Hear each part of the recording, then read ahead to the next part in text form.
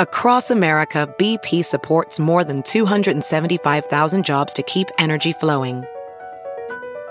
Jobs like building grid-scale solar energy in Ohio and producing gas with fewer operational emissions in Texas. It's and, not or.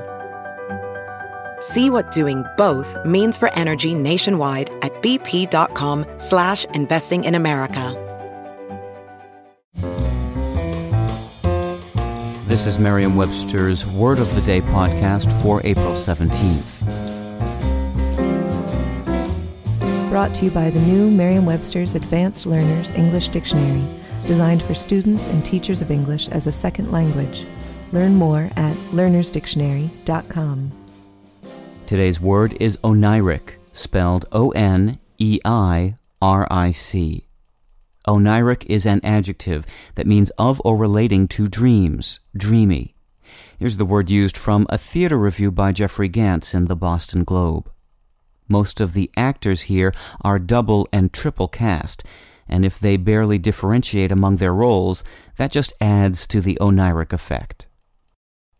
The notion of using the Greek noun oneiros, meaning dream, to form the English adjective oneiric wasn't dreamed up until the mid-19th century.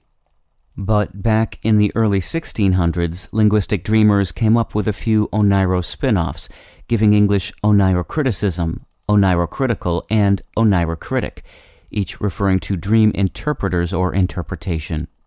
The surge in oneiros derivatives at that time may have been fueled by the interest then among English-speaking scholars in Oneirocritica, a book about dream interpretation by 2nd century Greek soothsayer Artemidorus Daldianus.